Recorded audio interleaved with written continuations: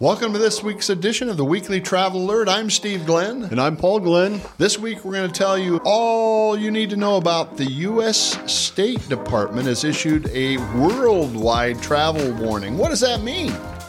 You're going to find out. Stay tuned.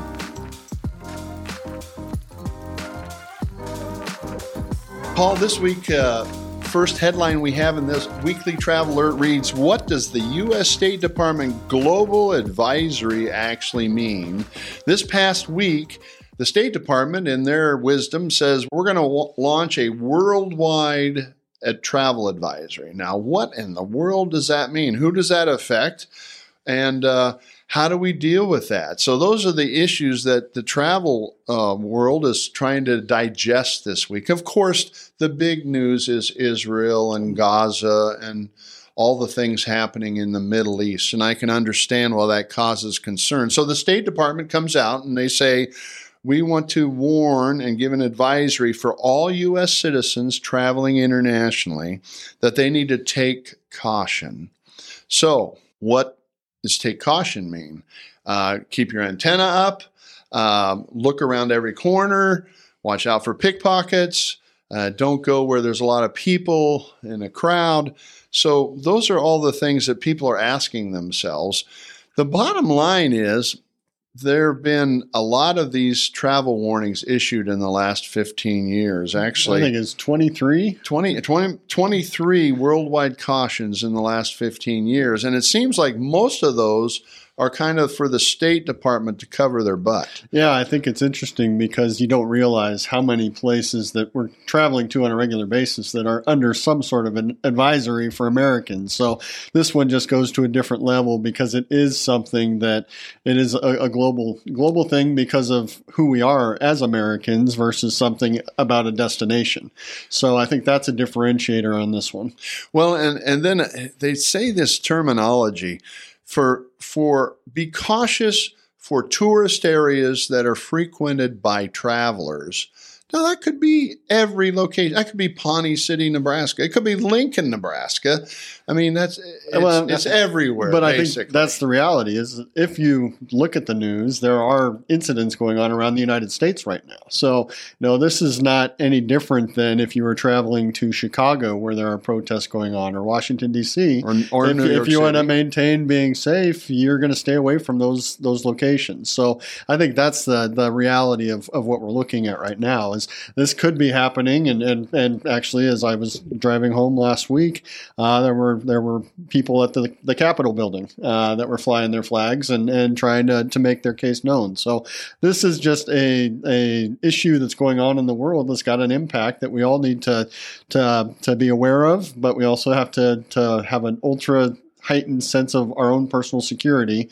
But that's we got to still live. Yeah, we still have to live our lives, and I'm going to travel. I'm traveling next week. You're traveling tomorrow. So. That's right. So I always say, if you're going to issue an advisory, tell me who, what, when, where, and why. Yeah. Just tell me that. Yeah. Otherwise, it's just common sense. Be cautious when you travel because there's good guys and there's bad guys. So I get a little frustrated when they say worldwide advisory when they've done it 23 times before and just to cover their butts. Now, this may not be the time to wear your political positioning T-shirts as you're on the road. So yeah. there is some logic that you want to put into, or thought that you want to put into as you are going out in the world. The next headline in this week's Weekly Travel Alert reads, is the State Department crying wolf? And as you said, there were 23 worldwide cautions issued by the State Department in the last 15 years. That's one or two a year. And with such a high number of alerts, I worry a little bit. There's an old Aesop's fable, and it talks about crying wolf. And it's about this person who cries wolf, cries wolf, cries wolf so many times that when a wolf does come, that nobody pays any attention. And that's what I worry about. State Department, if you're going to do it, wait till there's an actual something to cry wolf about, because otherwise the public just hears this over and over. The next headline in this week's Weekly Travel Alert will be, you won't believe how crazy this is. The State Department currently, Paul, has over 200 destinations on their warning list. I mean, 200. I think it's like 210. I was thinking last night I was counting each one of those, and I got over 200. And I said over 200 because I wasn't going to count any more of them. And when I tell you some of these on the list, but first we're going to tell you about that they have literally a system. 4 levels of travel advisories. Different levels. So and they've got it laid out so that you can go check any destination that you're going to at any time and see if there's anything you need to be aware of. And then it gets into the details of why those locations are listed at the rate that they are. You bet. Now, level number 1, Paul, is exercise normal precautions. Okay. Why do you need a level 1 if it says exercise normal precautions? That to me makes no sense. That's the live your life level. Yeah, there we go. Level 2, exercise increase caution. And that, okay, let's be very cautious. Level 3 makes sense to me. Reconsider travel. Those are the destinations that you probably just don't want to travel there.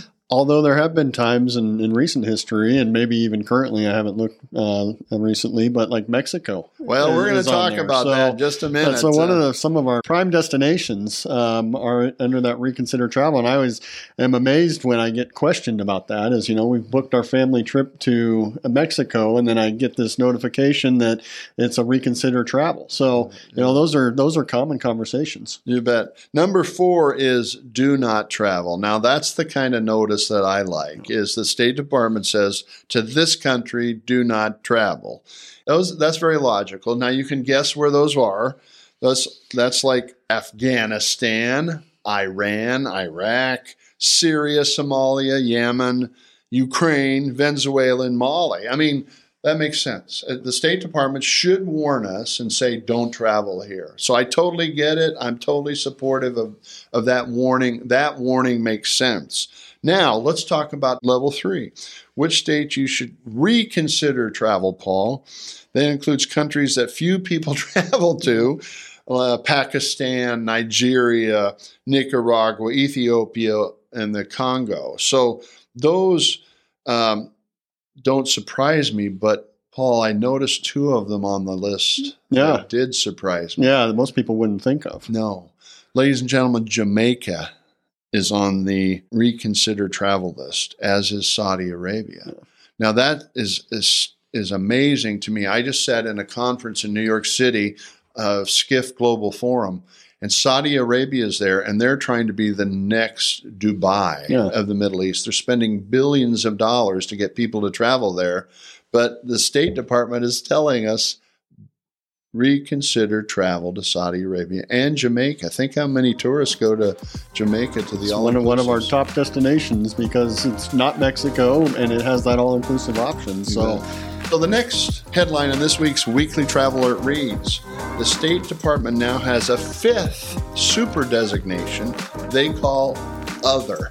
Now, Paul, these includes Israel, the West Bank, and Gaza. Of course, that makes sense.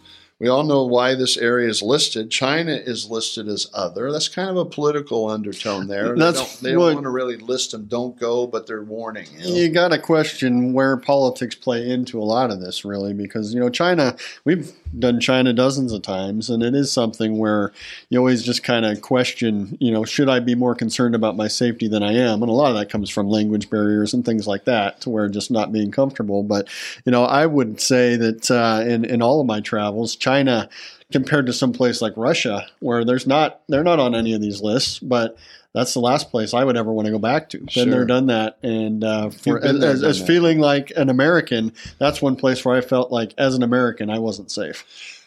And then the last one listed, but you spoke before on this other list, is actually travel to Mexico. They're basically, that's a jaw-dropping summary of what their warning is. Can I read this to you and our listeners? It says, violent crimes such as homicide, kidnapping, carjacking, and robbery is widespread and common in Mexico. My gosh, what a warning.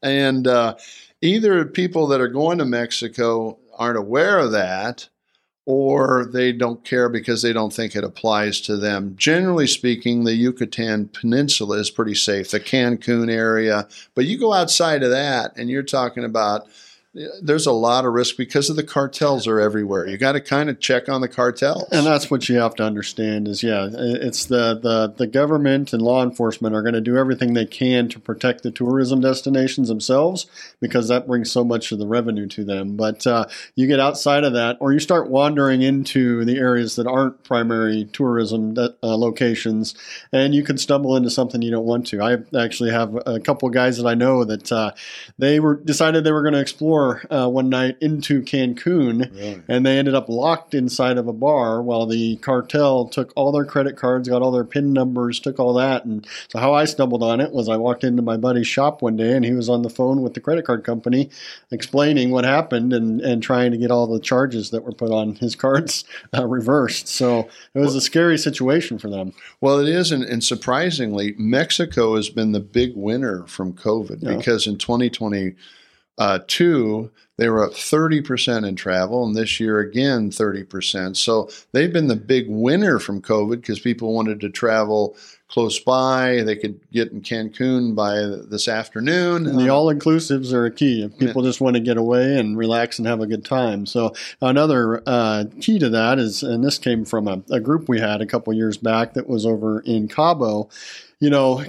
Cabo is one of those, and Mexico in general. You've got where the people live, which is where the cartels have their controls, and then you've got the tourist areas. So, we had a group going to one of the tourist areas in Cabo, and unfortunately, there was a cartel member that was being chased by law enforcement, and they took it into the tourism area. So, that's the thing. I think you just have to go in with your eyes open, and if you're out wandering the streets, then you're probably at a higher risk than if you're out enjoying the beach and relaxing and enjoying what that all-inclusive option is going to bring for you. That's a good point. And the reality of it is that even the cartels know where their bread's buttered, and they want tourist money.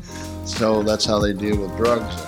Those types of things. So it is an interesting world. The final headline that I'd put in this week's Weekly Traveler reads, we could eliminate 90% of the countries on the State Department travel advisory list by applying good old common sense, Paul. I mean, basically keep your antenna up, be aware where you're at. And if you could I think they should get rid of levels 1 and 2. I mean, just to say, take standard precautions. Why would they even have that on the list? Should be logic. That's ridiculous to have places like Greece and Italy and Denmark and Finland. Why would you even put those on a list? You're only at risk if you're making poor decisions at that point. Yeah, and that's anywhere in life and anywhere in the U.S. too. So with that, first I got to comment our cool sign in the background, man. I love this Weekly Traveler blue neon. Thanks to our team here with Elizabeth and Ryan for putting all this together. But this is our new look, and we're excited about that in the future. So, and with that, I've got one final item on this week's Weekly Traveler, and it's our Liberation Tour, the Never Forget Journey, July 13th through the 25th of 2024. This is the 80th anniversary of D-Day and Normandy Beach, and we work with a gentleman out in Seward, Nebraska, who has the Nebraska National Guard Historical Society. And so Jerry's going to be the leader of that tour. We did it during the 75th anniversary, had a great turnout. We get to see all the beaches, all the amazing things of history.